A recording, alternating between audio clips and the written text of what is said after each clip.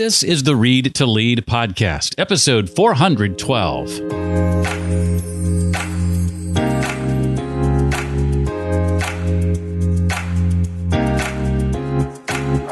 I recommend, and I think a lot of people are just doing this organically, is start a side business while you still have a job. And then you can start learning the differences and testing out different ways of doing things.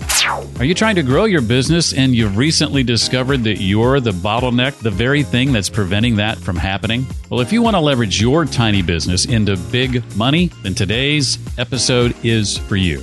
This is the Read to Lead podcast, and I'm your host, Jeff Brown, and I'm here because I believe that if you want to have true success in your business and in your life, then intentional and consistent reading is a must. I interview a successful and inspiring author each and every week, and we dig into content from their latest book and their unique insights on things like professional development, leadership, productivity, career, business, marketing, sales, and entrepreneurship. Entrepreneurship being the thing that gets the focus today, as we are joined by Elaine Pofelt. She is the author of the book, Tiny Business, Big Money, Strategies for Creating a High-Revenue Micro Business. I'll be asking Elaine to share about steps you can take right now if you haven't yet launched that business you've been wanting to because you're stuck in an employee mindset, her tips on helping to get your product or venture seen, growing a team, whether that's freelancers, actual employees, or a combination of the two, and much more.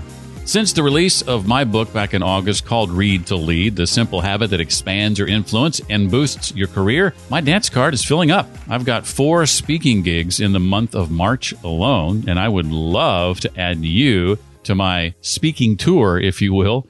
You can see some of the topics I love to speak on at my website, readtoleadpodcast.com/speaking. If you'd like to know more, just reach out to me directly. It's Jeff at readtoleadpodcast.com. That's Jeff at readtoleadpodcast.com. And we can determine whether speaking at one of your upcoming events, offering professional development training to your team, or some other option is the right way to go. One more time, that's Jeff at readtoleadpodcast.com. Elaine Pofelt is an independent journalist specializing in entrepreneurship. Author of The $1 Million One-Person Business, her work has appeared on CNBC and in Fortune, Money, Forbes, and quite a few other publications. If that book or her name is familiar to you, it might be because you recall her from my Boss Free Virtual Summit, my online conference from what is nearly 3 years ago now. Elaine was one of our 34 speakers for that conference. Her new book is called Tiny Business, Big Money, Strategies for Creating a High-Revenue Micro Business. Well, Elaine, it's fun to talk to you again. Welcome back to the show. Glad you're here. Thank you so much, Jeff. It's great to be here. Well, your first book I got quite a bit out of and really enjoyed having you as a guest on the Boss Free Virtual Summit. And this book seems like the next logical progression. What are some examples of the kinds of businesses that you highlighted in this book? And also some examples of the business you chose not to include and why you made those decisions? Well, there are lots of examples. This one has almost 60 case studies. If you read the first book, you know I love case studies. And when I'm looking at our businesses that are one step beyond the $1 Million One-Person Business, I found when I updated the first book, it came out 2 years after it was published in 2018, that some of those businesses said, Elaine, we're no longer one-person businesses. And, we hired our first employee. And while they weren't completely different just because they had one person or now they have a recurring team of contractors, things do change a little bit at that stage. And what can happen is if you still think like you're just one person and other people are relying on you to tell them what the business needs done or how you want it to be done, you become a bottleneck and you start losing a lot of the freedom that you had as the one-person business because you're always putting out fires. And so I went back to, my mental database of entrepreneurs who were in this stage, and I talked to them a lot about how they were making this transition and how were they leading their teams. It was very interesting to see. I think they're really on the cutting edge of business and are using methods that maybe you wouldn't learn in business school. One of the entrepreneurs, Brian Dean, founded a company called Backlinko. It's an SEO business. And he's a New Yorker, but he's a digital nomad, and he's living in Portugal currently. He manages the entire team on Slack. I'm sorry, not on Slack, on Notion, which he says is it's like Slack and Asana had a baby. And,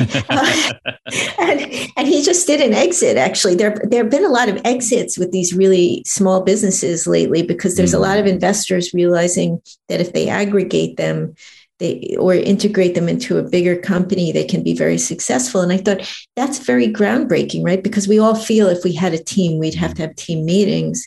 But why? He hates meetings. He doesn't want to. He's able to communicate with everybody. He lives the life he wants. He was living in Berlin before. Why? And it makes you really question some of the assumptions about business that we have, that things must be done a certain way. Yeah, now, some of these companies that you highlight, I think in your words, aren't maybe some of the more sexy ones that we tend to kind of default to. What might be some examples of some of those that we just don't even think about day to day? They're right in front of us, but we just don't notice them. Well, before I say what they are, I did want to backtrack to the methods that I used to select these categories so people understood it. Good point. Readers of my work know I'm a geek about census data. And so what I did with my team is we created a giant spreadsheet where we sorted the average revenue minus the average payroll for every industrial code in the United States. And then we organized them by which ones had the most money left over. After payroll, basically, because if someone's not a business owner, they might not know that payroll is usually the biggest cost in most businesses. Sometimes real estate is, but it's a substantial cost. And it was really, really interesting, Jeff, to see. My kid said I was chuckling like a mad woman when this chart came out. Before I get into this, I also did the 60 interviews for the book of entrepreneurs, and I combined what I have in the charts and those interviews to draw my conclusions about the best categories. And you will understand why when I tell you that for the businesses up to 4 employees, the top one was casinos. Right? So I'm not really going to go out and recommend that the average person go start a casino, sure. Unless maybe they live in Las Vegas. I think these are little gas station casinos. And the second one was butter creameries. Now, this is maybe a burgeoning artisanal trend. Apparently, they're very automated. And then there are a lot of other categories that I think are much more accessible. And those are the ones that I focused on. One of them is e-commerce, business to business.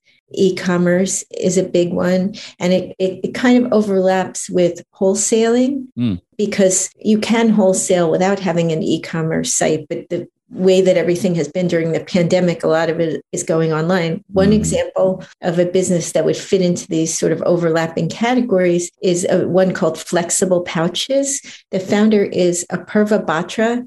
He's a young guy, about 29 years old. He was a Chevron engineer, and he always wanted to have his own business, and he loves traveling all over the world. So he did a lot of research to find a business that would allow him to have that lifestyle and make a good amount of money. And what Flexible Pouches does is via e-commerce, it sells the plastic bags inside of cereal boxes, right? Online to small cereal makers and also small pharmaceutical companies, because the big companies in that space, he started out marketing at trade shows to kind of get the lay of the land. And he realized it would be very hard to be competitive because they need so many millions of bags that as a startup, it would be hard to have the might to really do that. So he focused on the small and mid-sized companies, and then he built a website where a lot of it is automated so they can place their order for the bags and get it through his website. He could be traveling all over the place, and it's about a $3 million business, which is just beautiful, like the way he's organized it. And he's been in business for a few years now. Another one is manufacturing. And we don't really think of that as something that, a 2-person business could do. Sure. But you can do it now from your living room. You could use Alibaba or Makers Row, or there are a number of other competing sites to find the resources you need and come up with an invention or an idea and outsource it to a factory. And you could either use employees in your team to organize everything or have contractors. One entrepreneur whose story I loved, Jeffrey Stern, he's in his 60s and he lives in Connecticut. And what he makes are, for those who don't have young kids or grandchildren, there's a birthday party place in a lot of shopping malls called Build-A-Bear Workshop, where the kids make these little bears. Well, they have a little voice box that says little bear-like slogans, and he makes the little voice box.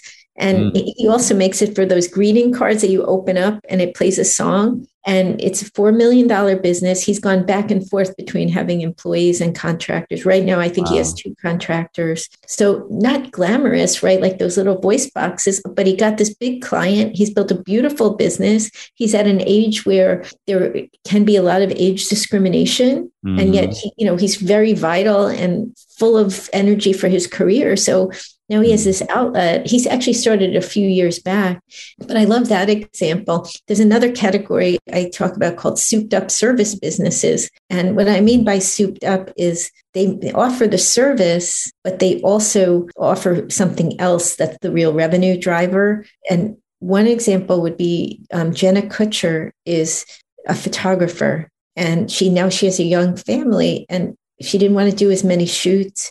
So she started doing courses to teach people how to do photography better. And that's a pretty common method. But then she became an Instagram influencer, posting the photos, actually photos of her family, and writing these little vignettes about different things she was experiencing as a mompreneur.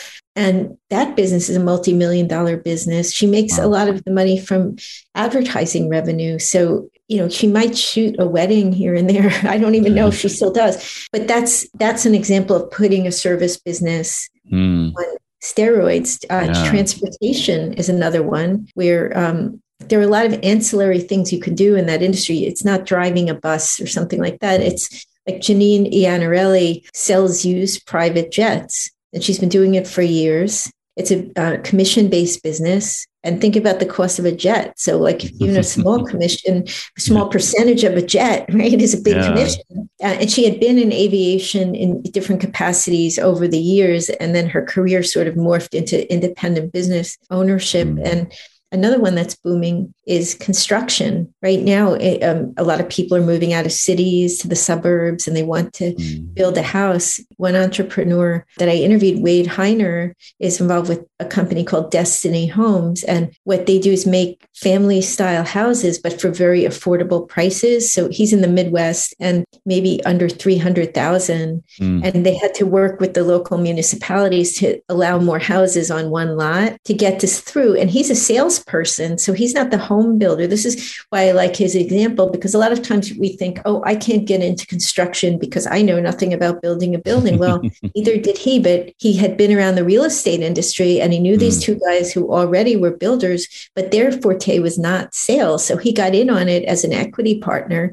So now the 3 of them are the entrepreneurs. And bingo, they're all 7-figure businesses. Wow. They offer great opportunities right now because we have the great resignation, right? People are looking to start businesses, and they may not think of these businesses that are like on the side of some post road they drive past in some metallic looking building. You have no idea what's going on in there. Well, it's some millionaire next door manufacturing some widget and making a few $1 million a year and living a very creative and fun lifestyle.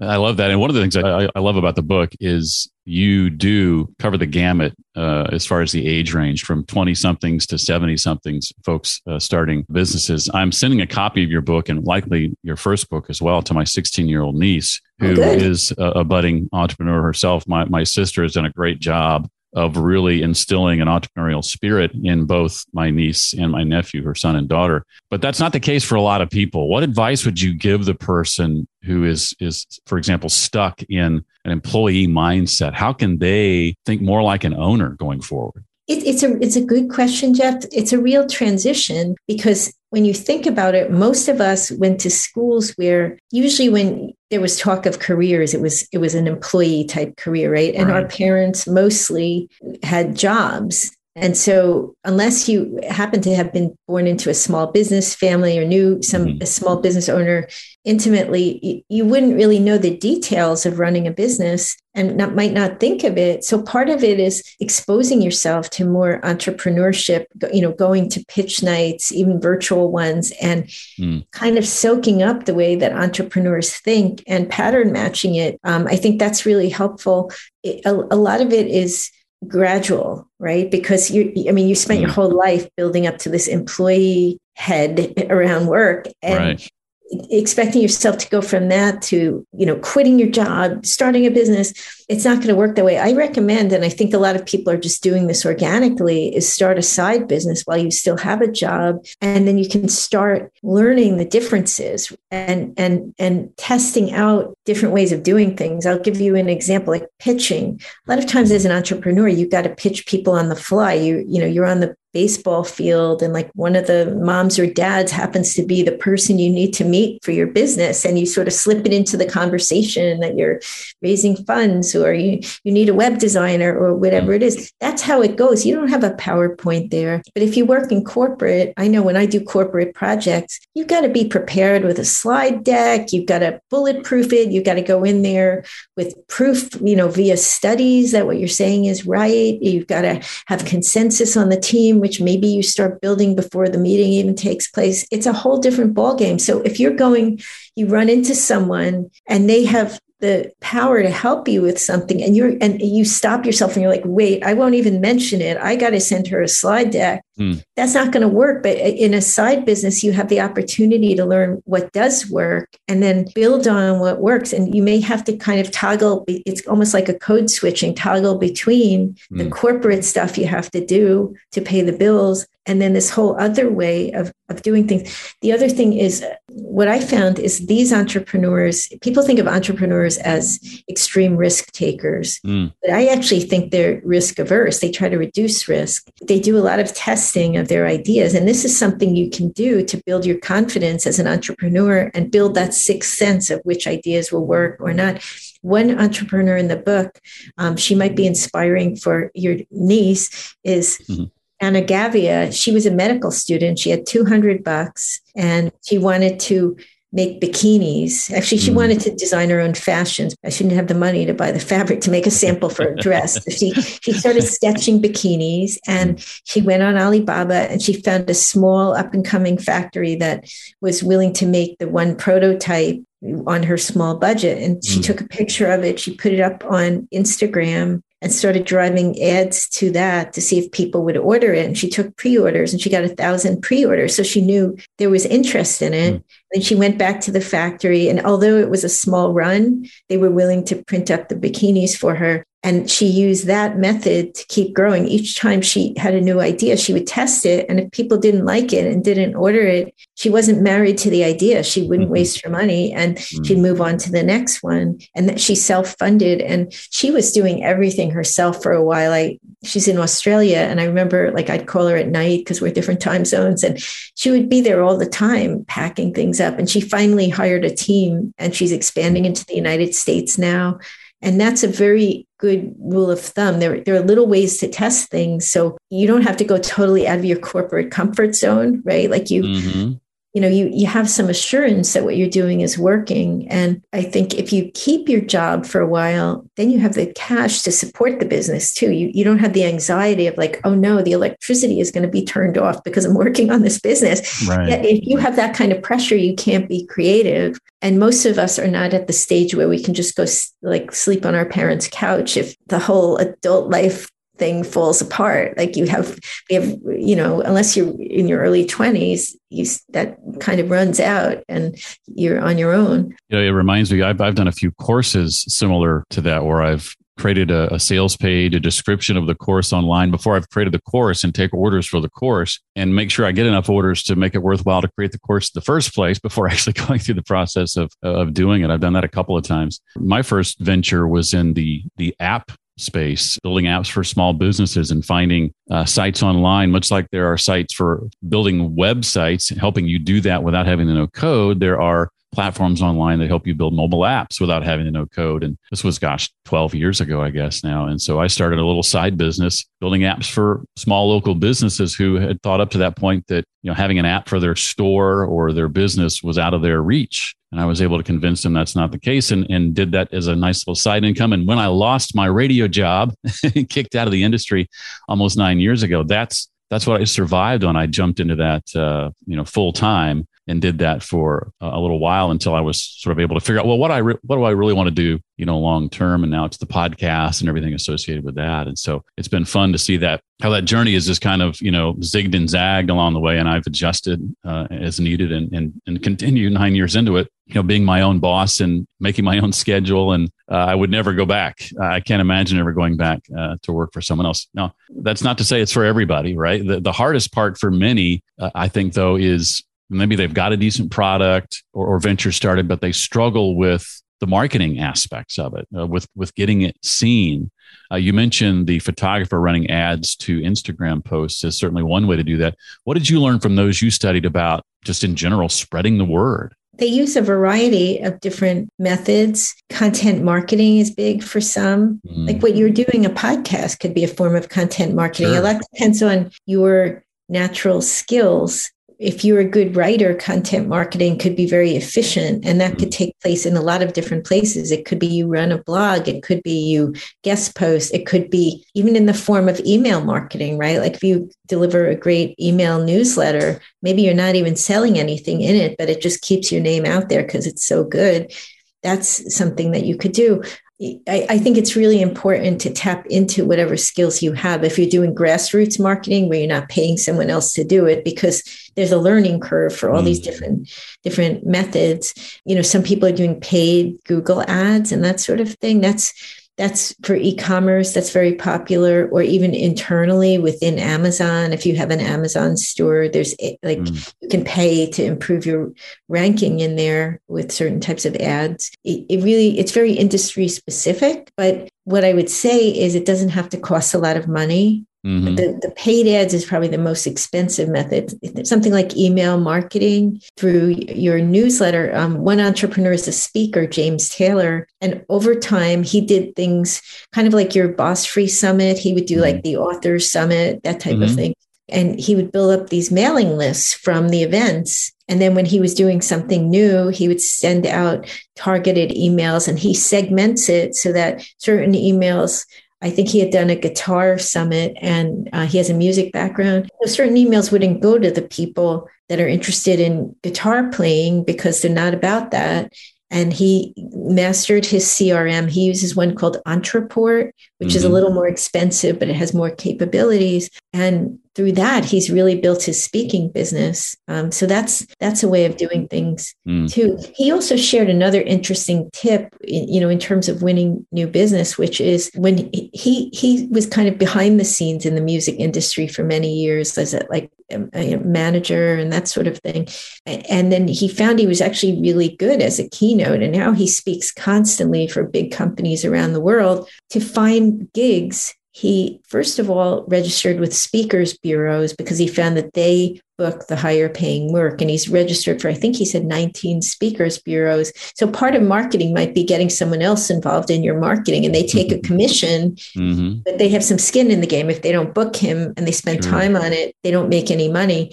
So they wouldn't take him on if he wasn't ready for that level of speaking. And then he would do some detective work, and he would identify other speakers who spoke on his topics, business topics. And then he'd reach out to the places where he saw they spoke and said, I speak on this topic too. I could deliver a speech on such and such. Would you be interested? And he would do it that way. He also uses the CRM to contact people. Like if he reached out to them by email one time and they didn't respond, he'll send a series of 5 different emails. And sometimes they're not even really about speaking. Like he said, maybe by the 5th one, it would be Scottish country dancing. He lives in Scotland, to kind of, and he said, sometimes it will be that one, the one that's more like small talk that engages them. So there's a lot. I actually have a pretty robust chapter on some of the detailed things that they do. Because it's different for each business. But when you see all the creative thinking that goes into it, I think it will get you inspired as to what you can do with the talents and abilities and skills skills that you have right now without taking, 5 more courses or whatever. Anybody can market with the skills that they have now. It's just figuring out like, okay, I'm an introvert. Maybe it's better for me to market using online marketing because I am not comfortable talking to people on the phone, or, I love people. I'm an extrovert. I love going to live events, and now the world is opening up. I'm going to go and I'm going to network the hell out of it, and so it just depends on who you are, but not trying to force fit yourself into something that you're not. Good point. Good point.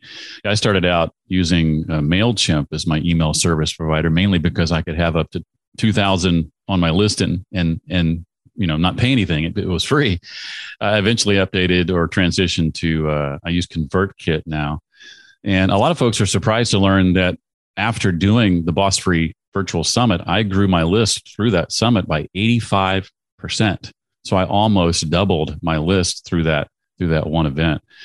In your book, you talk about another sort of area of weakness for many. You mentioned or hinted a moment ago this book is about adding people, adding freelancers, adding contractors, adding employees.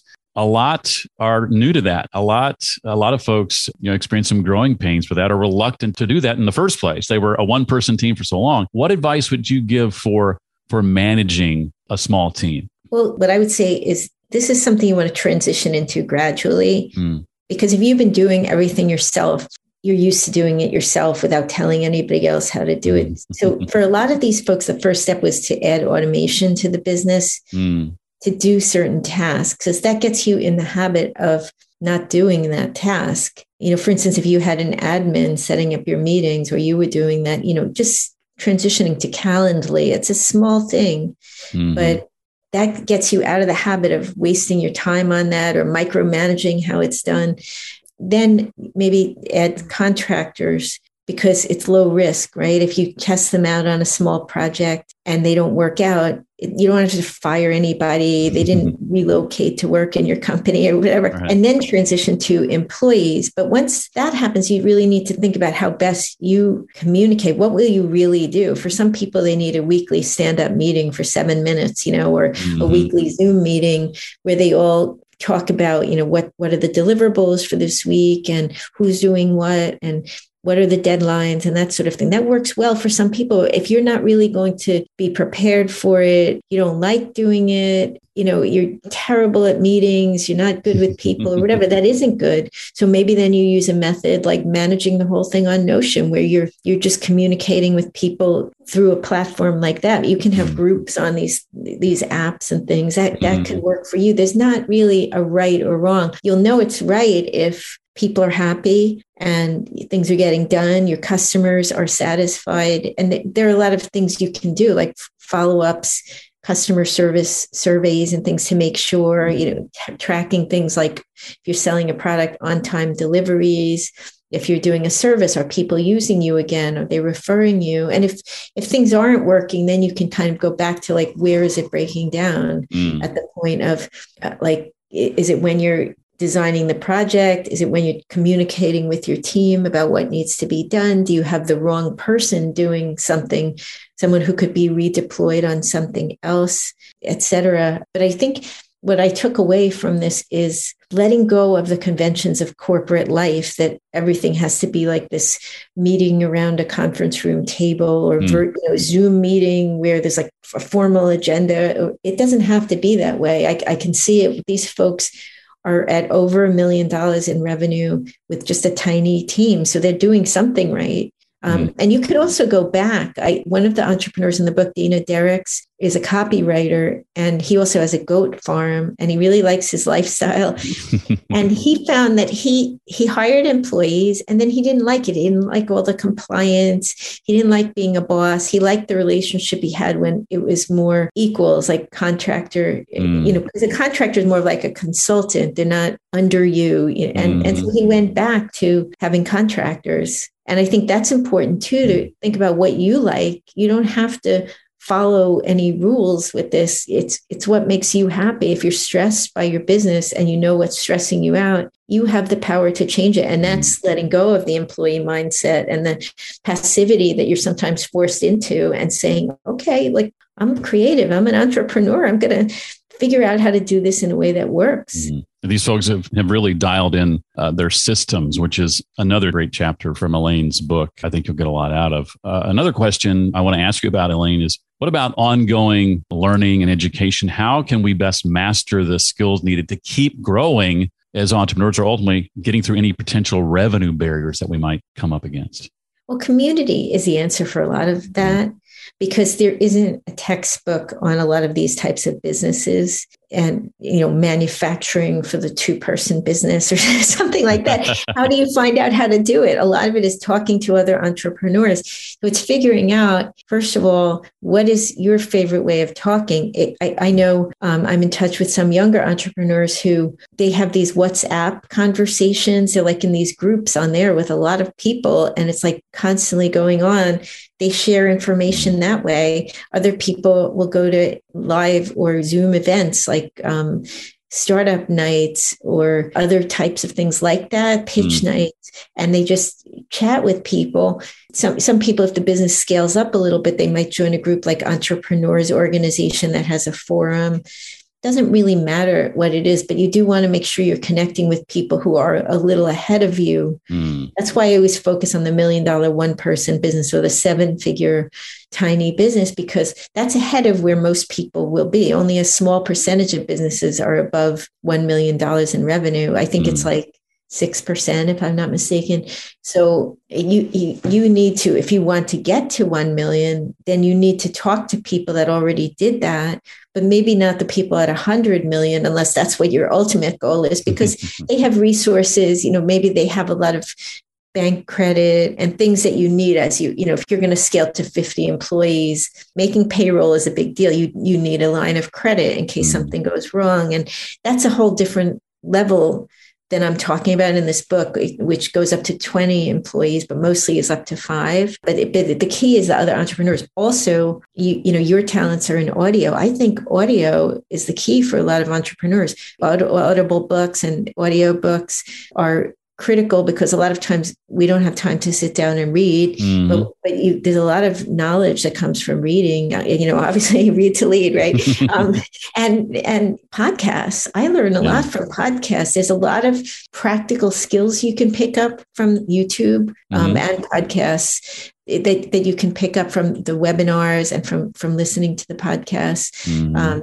And you can also get inspiration and hear people that you really love and follow. Sometimes I'll get hooked on a certain author, and then I look for every single podcast that person has done, or every YouTube. I mean, I do like a mix of both, because I think sometimes there are visuals on the YouTube that, they do presentations and things that maybe you would miss in the audio only. But people are getting much more sophisticated with these things too. And they have ways of sharing things that are really helpful. Yeah, I'm finding that it's funny. I just learned back in August of 2021 at the annual Podcast Movement Conference that YouTube was gaining a lot of ground for how people consume podcasts. And at first it was something I was like, is that really true? And then I thought about my own habits. When I had a commute, I listened to podcasts in my car via my phone. But at home, almost every podcast I consume via YouTube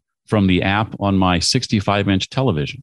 And so, I'm watching podcasts, not listening to them as much as I used to. Yeah, it's funny because I listen to, if they do have a YouTube version of a podcast, I always, even if I'm in my car, if I'm sitting at a stoplight, I like to kind of glance at the screen a little bit, and not when I'm driving, obviously, but I get a little more out of it sometimes through the nonverbal communication that goes on. But I figure, whatever way you get the information into your mind and into your life, then you start to synthesize it and you draw your own conclusions. Sometimes I'll listen to 20 podcasts on a topic and I'll realize something important. Like a lot of times people will only make big changes in their business if they step away and give themselves a little space to like take a day off, because that's an occupational hazard, as you and I both know, right? You can always, if you like your work, which I do, like I will easily work 7 days a week. I might not work the whole day on the weekends because I have kids. but I get up early. I like to write things, but you can't get any distance doing that. And that was something I picked up on recently. And I just did an interview with an entrepreneur. He has a very small business, but he decided he was very visionary, but disorganized. And he felt it was doing a disservice to the business. So he hired a president to come in to run the business so he can do more of the visionary things. And he's really good with sales and do that and step out of the way of the other stuff, because he also has young children and he wanted more time. But the way he came to that was he took one night off. He stayed in a local hotel. He had dinner with his wife, and then he had the night alone and slept in, which he didn't get to do very much with a 1-year-old in the house. And then he went on a long hike the next day. And it was during this hike that he had the epiphany. But I saw that fit into a larger pattern from listening to a lot of things with entrepreneurs who said the same thing, where they had a major epiphany. It wasn't like they went away for 2 weeks. It was like they went away for one day and were by themselves and had that space. So those are the kind of things you'll pick up on. And then you realize, oh, like the reason for the roadblock isn't what I thought. It's not because I don't have the right CRM. It's because I'm gumming up the works because I keep forgetting all the things I'm supposed to be doing. I'm not that organized. And someone else is an operations person should be doing that. I think they're very valuable. We're about out of time. I wanted to give you a chance to add anything that we didn't talk about that you want to make sure people know from the book. Anything along those lines?